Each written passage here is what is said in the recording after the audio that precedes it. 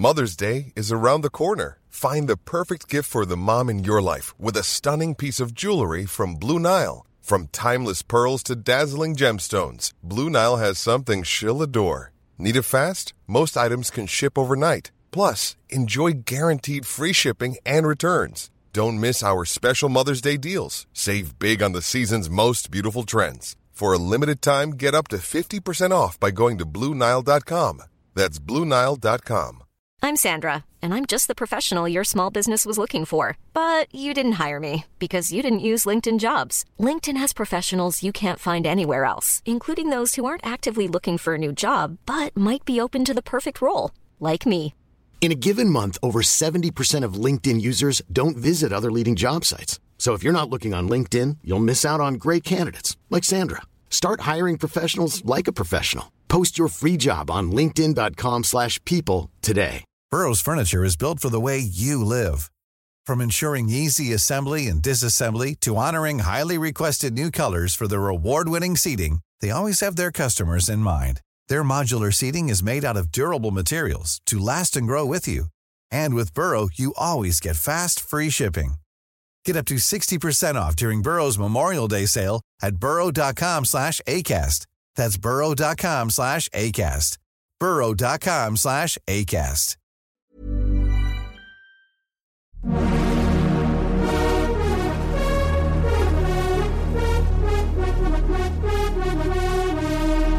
You're listening to Pop, the History Makers, with me, Steve Blame. Welcome to part one of this podcast with Justin Currie, the charismatic, talented singer and main songwriter of Scottish band Amitri. Now, before the interview starts, just a quick reminder that there are many other interviews to be heard. Please check them out. Okay, on with the interview. And did I mention that Justin is Scottish? First of all, I just want to tell you that I'm 44% English. 44% English. 24% Irish. 18% Spanish. 6% Swedish. I reckon that's Viking. And I found out this week that I'm 6% Ashkenazi Jew, who originated in the Rhineland, which is where I live in Cologne. And I now have a German passport. So I just want to get this English-Scottish thing out of the way immediately. Did you do one of those DNA ancestry things then? Yeah, I did. You should do one. I highly recommend it because Ashkenazi Jews seem to come up a lot. Yeah, well, basically, what the history of the Ashkenazi Jew, which I only know from this week, is that in the Middle Ages they were here. They were pushed out, from Cologne to the east.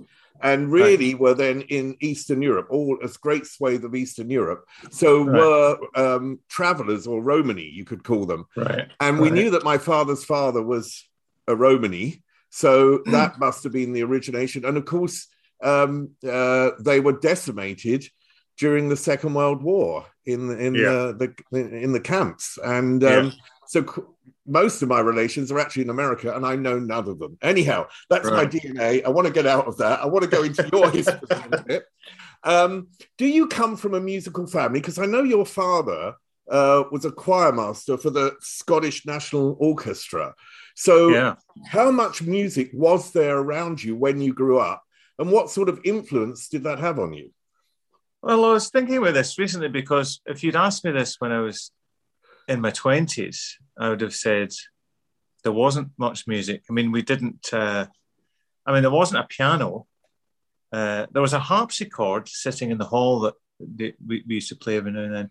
But there wasn't any communal music. There wasn't much singing along or stuff like that. I mean, it was my dad's job. So he had a study and he would be locked in that study, generally not making a noise, just working on scores and things. And also, my dad's job seemed to involve more admin than music. So he always had an office in the house and with lots of office equipment. And he had a secretary, and you never heard any music coming out of the office. So you were more likely to hear music coming out of the living room with my mum playing a bit of light jazz or opera or something. So I never really, compared to other families, I never thought that we were particularly musical.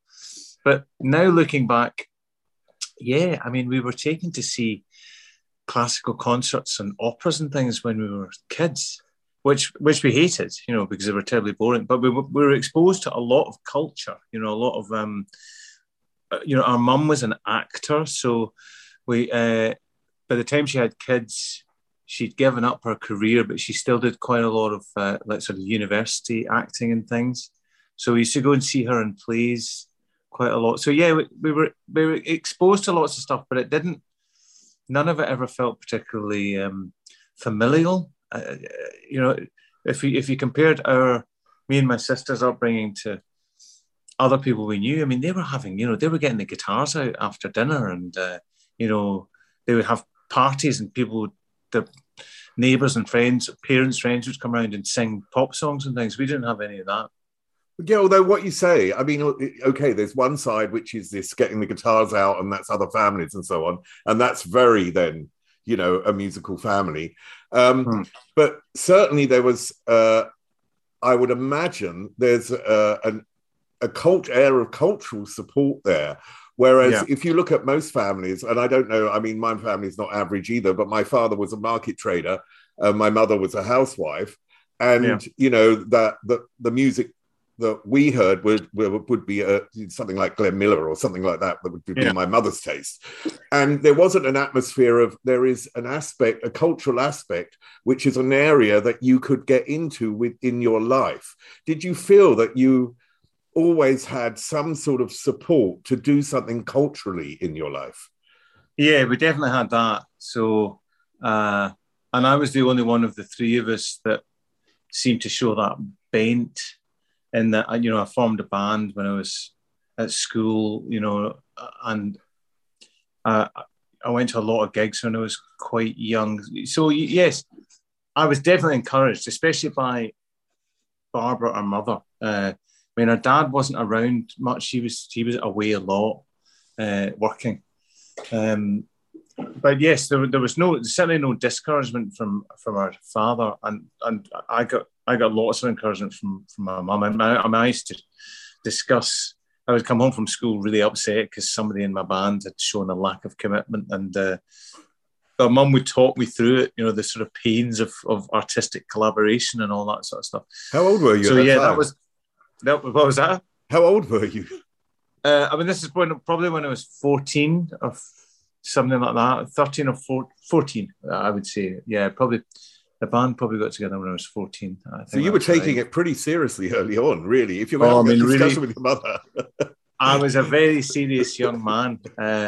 Yeah, really, really serious. I mean, I as soon as punk rock sort of showed me the way in that you didn't have to be a virtuoso of anything. You could just grab an instrument and start expressing yourself. And if you had any kind of originality, then you could probably get a gig. And if you had any sort of drive, you could probably get a gig.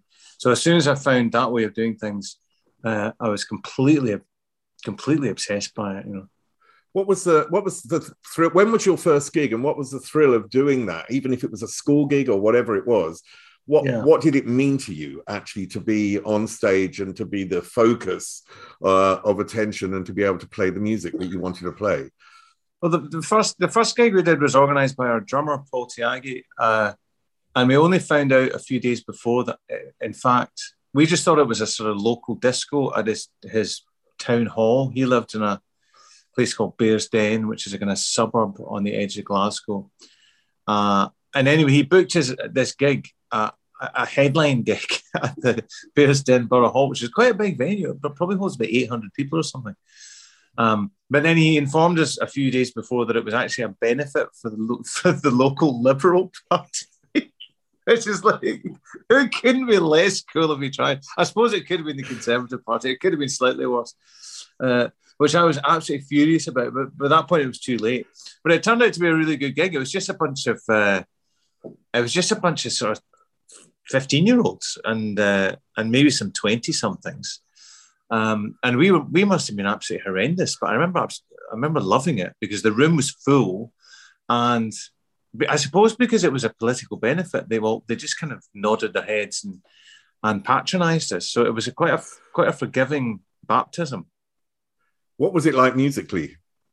Oh, we'd have done one cover. We'd have done Tired of Waiting by the Kinks. I think that was the first cover we did. But the rest of it was just all very monotonous, little guitar riffs and some very odd lyrics thrown over the top.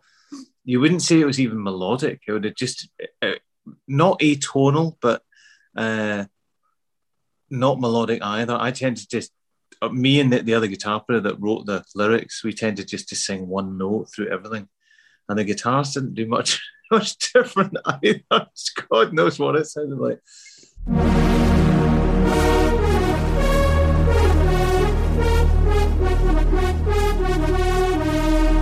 You're listening to Pop, the History Makers, with me, Steve Blame. We went from that to becoming postcard copyists very quickly. We got really obsessed by Orange Juice and Joseph Kay. And I actually discovered some footage of a very, very early Del Amitri from when we were, like 15, 16. And it's horrendous because we're just aping the wee sort of moves of Orange Juice and Joseph Kay. It's incredibly embarrassing. They were obviously, we're desperate in love with these men that are 5 or 6 years older than us, and we kind of worship them, and we're just completely copying them. What about your love of words? Because you're, one of the things that has really been an identification factor of your music is your lyrics. And I just wondered whether at school there were particular books you read or particular things that you liked, which have always stayed with you, and you love the phrasing of in these books, or you love something about them, or this is something that came up later. Yeah, well, the lyrics, there might have been books. I mean, I did read books, and English and art were the only subjects I could cope with at school that I didn't find incredibly difficult. I read Sylvia Plath quite early, and I think that was probably quite a big influence. But I read Sylvia Plath because we had the books in the house, and Sylvia Plath's quite accessible when you're a teenager because it's incredibly angst-ridden, and it really appeals. I mean, obviously things like Catcher in the Rye and me and my sisters read quite a lot of Ted Hughes as well. Those books were hanging around. But mainly the impetus to write lyrics was just turning on the John Peel show and hearing bands sing about things that you wouldn't expect rock bands to sing about, singing about, I don't know, being on the dole, or singing about writing love songs in quirky, new, original ways, writing political songs. The punk and post-punk and new wave, lyrically everything got kind of blown wide open. I mean, prior to that, it was all glam rock and prog rock in my world, and the lyrics in prog rock are just really awful. They're incredibly obscure and very hard to relate to. They tend to mainly involve sort of dragons and pirates and things. So again, just listening to punk rock really allowed you to think, oh, I could do this. I could write a Daft Love song. I mean, what you mentioned, the first gig and it was a Liberal Party benefit, and also you've also sort of just mentioned some sort of political awareness that you had at that time. That we're roughly the same age, and the late 70s and early 80s. I saw them as a really shit period. In musical terms, they were fantastic.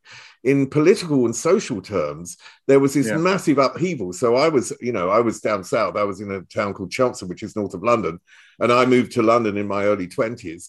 And the world seemed horrendous at that time, with misogyny, racism, homophobia, you name it. It was all there. What was your world like in those terms? Did you find that you were that music provided an escape for you even in those early days from the wider world, or was it a way to see the wider world? It definitely was a way to see the wider world. The escape narrative isn't true of a band like Del Amitri, who are firmly middle class, and I came from an incredibly privileged background in that I had a very, very understanding parents, went to a very sort of,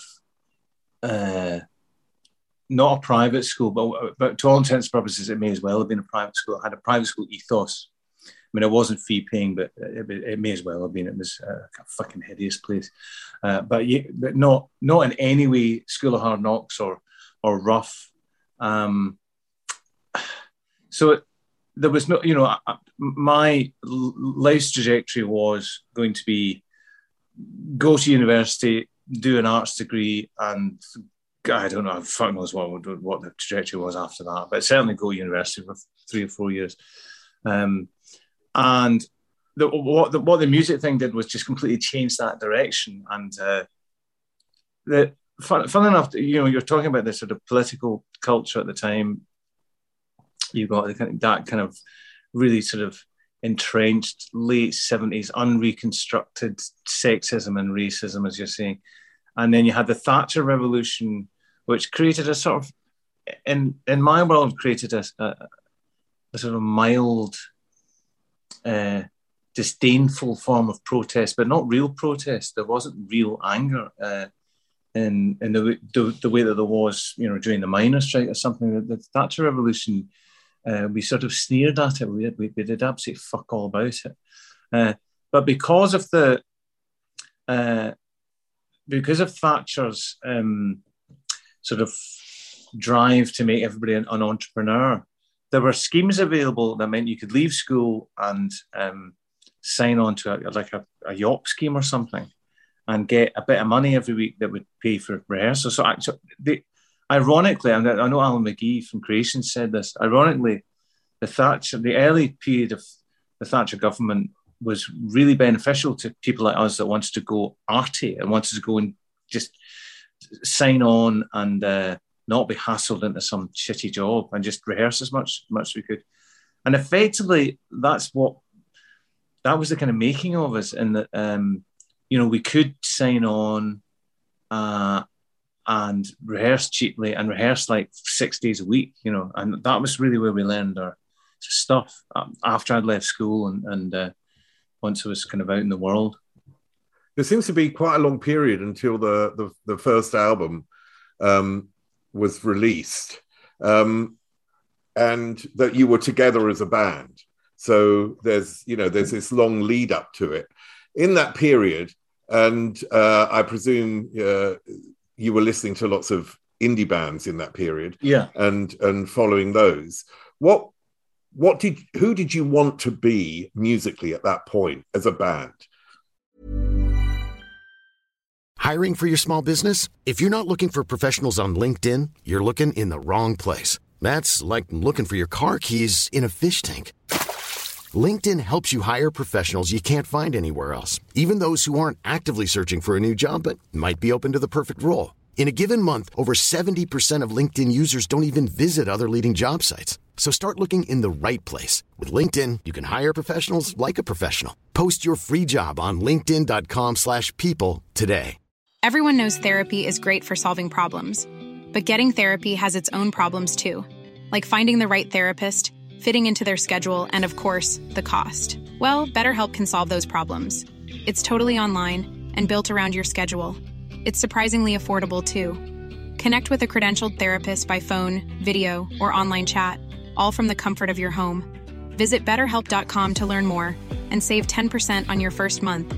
That's BetterHelp, H-E-L-P. Well, we started off, once Ian joined the band in 82, prior to that, we just wanted to be Orange Juice and Joseph Kay. That was it. And then once Ian joined, we tried to be a cross between Television and Captain Beefheart. We didn't sound like that at all, but that's what we were aiming for in terms of the guitar arrangements. We didn't want any chords. We wanted all the guitars to be single lines or maybe arpeggiated lines. And wanted to sort of fit those together with very melodic bass and quite strange drums. We were really obsessed with the first Feelies album as well. That was a big influence. Though they did use a lot of chords, unlike Captain Beefheart. But yeah, we were obsessed by Beefheart, the Feelies television, and obsessed with writing songs in a collective way, writing songs with all four members contributing. Was that difficult then? Was that difficult to do that? Yeah, in that was combination?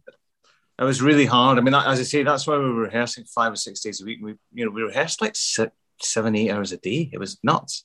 And I mean, I suppose I was kind of the ringmaster in that we would come in and I would just point at one of the guitar players and say, just play something, every day. So there was a lot of kind of jamming around little loops of guitar figures.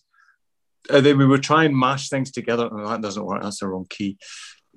Oh, that doesn't work. It's the wrong tempo. And eventually we'd find all these bits that we'd worked on and come up with parts for, based on something that one of the guitar players had played. We would sort of fit those together, make some kind of structure that I would record on cassette, and then I would take that home and write a bunch of words over the top, and then come back in and maybe dick around a bit with the structure, but not much.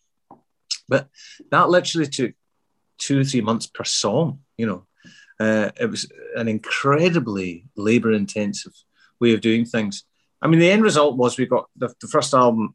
I listen to it now, and in spite of lots of things that are very embarrassing about it. Musically, it's very dense and complicated, and I think it's quite original, in its own way, because it's not.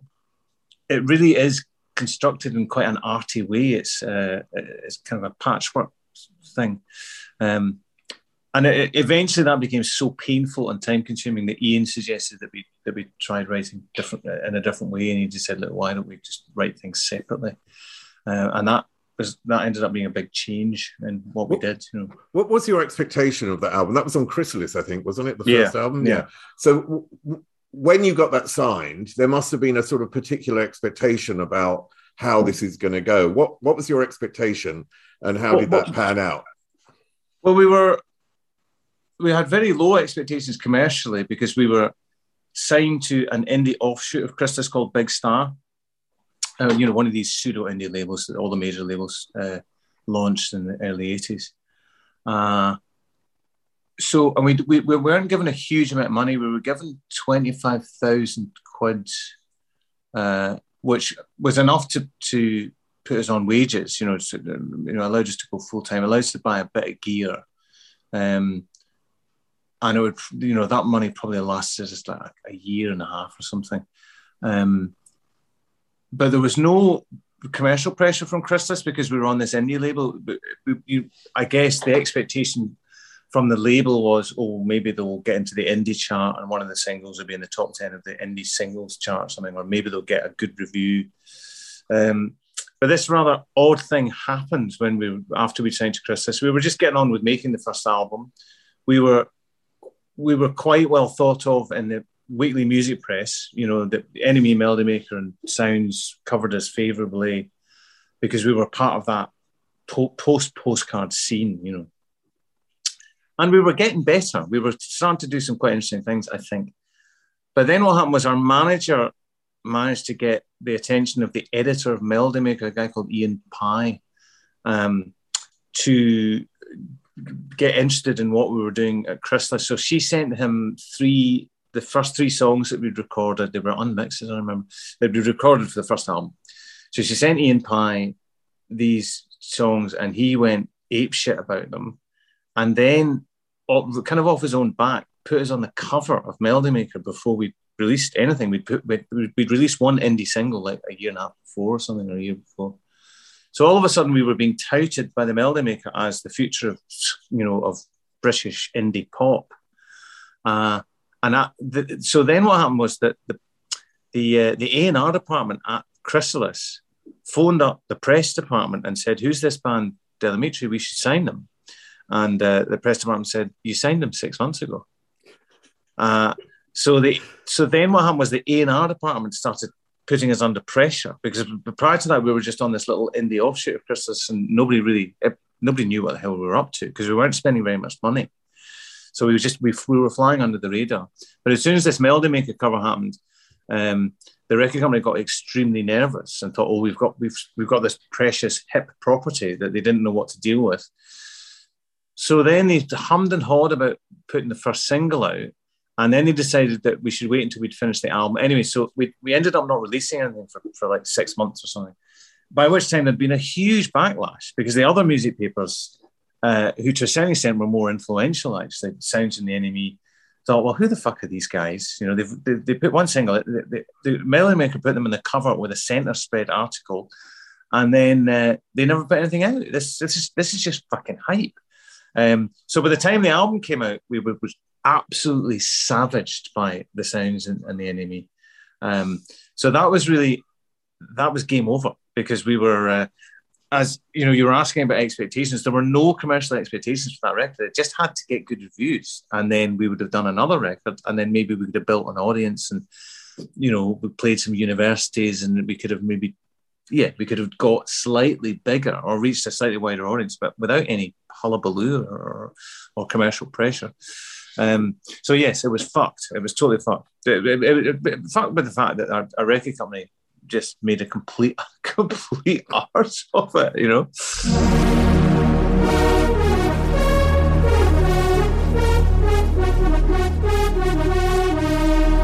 You're listening to Pop, the History Makers, with me, Steve Blame. But I mean, Chrysalis were just even though they were a small major, they were just hideous in the 80s. They were the Spandau Ballet record label. There was a lot of cocaine going on.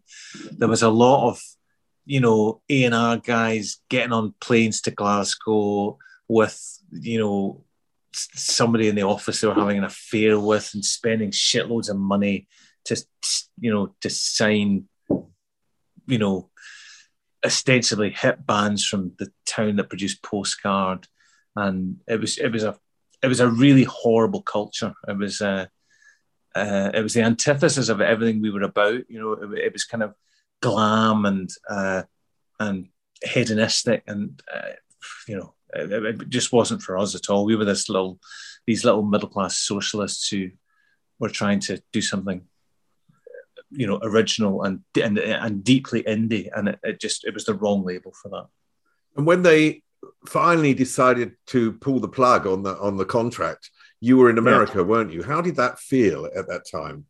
No, we weren't in America. We were we actually tried to get them to drop us, because they took up the option on the second album, to our great surprise, because obviously the whole thing had been a huge commercial and critical failure, or not even a huge failure, just a failure. But then for some weird reason, they took up the second option. I think because it was cheap to do. They only had to pay us a small amount of money to keep us on the label. And then we realised that they were going to sit on us and force us to write pop songs, which we couldn't do and weren't willing to do. And we realised that we were going to get into one of these awful traps that happens to an awful lot of bands, where they're still signed to the label, but the label won't let them record because they're not writing sufficiently commercial material. So the label won't spend any money in the recording studio on the artist, which should be illegal, but it's I think to this day it's not illegal.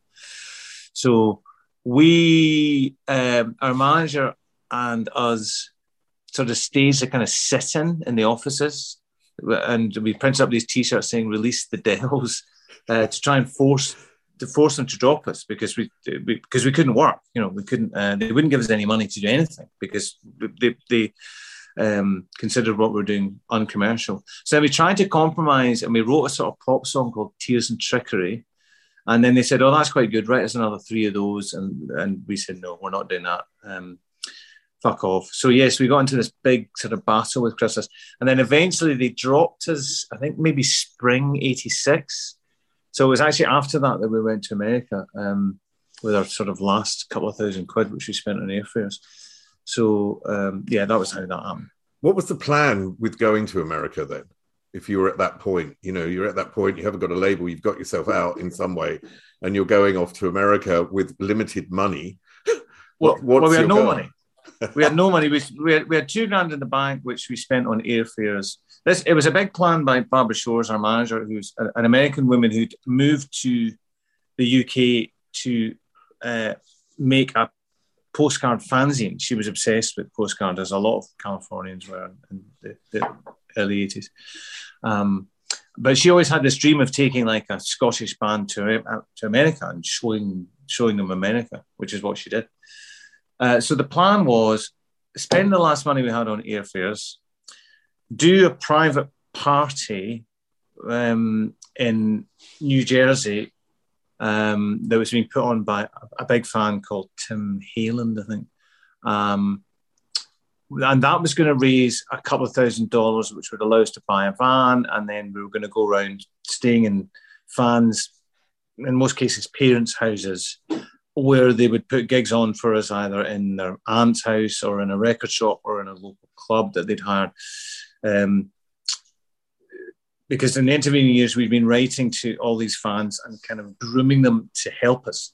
We would, could you put a gig on for us? Oh yeah, I'm having a 21st birthday party. Yeah, I'll rent a club in Orlando and we'll sell tickets and we'll give you the money. So that's how that worked. And it was budgeted, and it sort of depended on selling quite a lot of badges and T-shirts, and busking was quite a big part of it.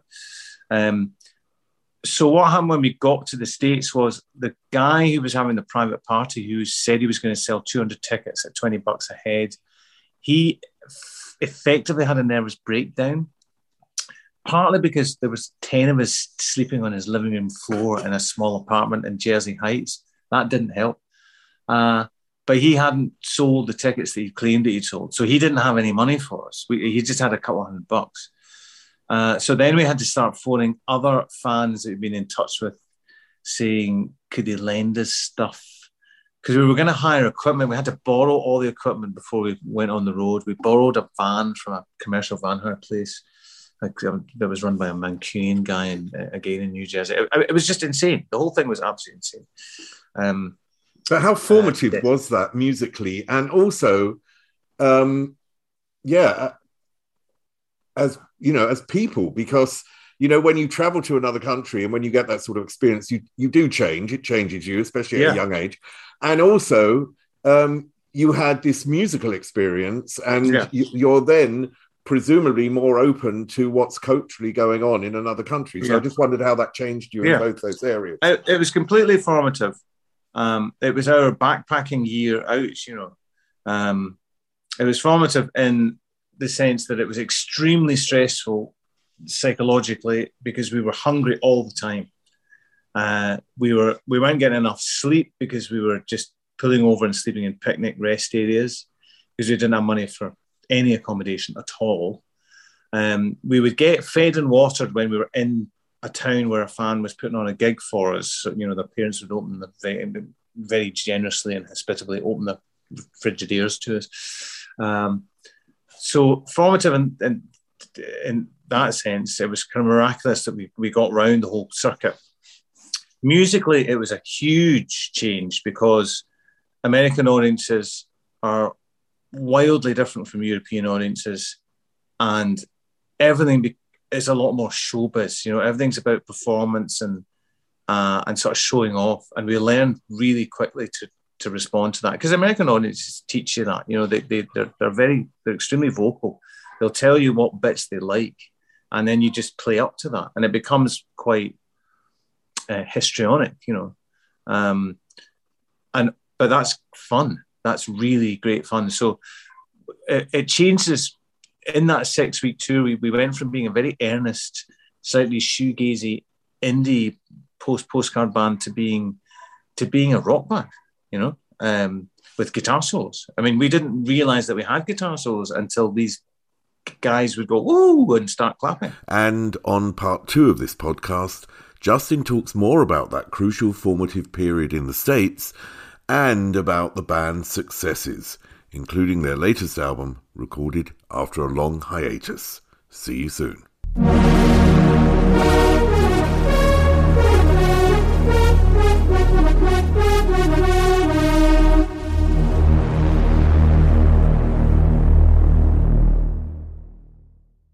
When you save on auto insurance for driving safe with USAA Safe Pilot, you'll feel like a big deal, even in a traffic jam.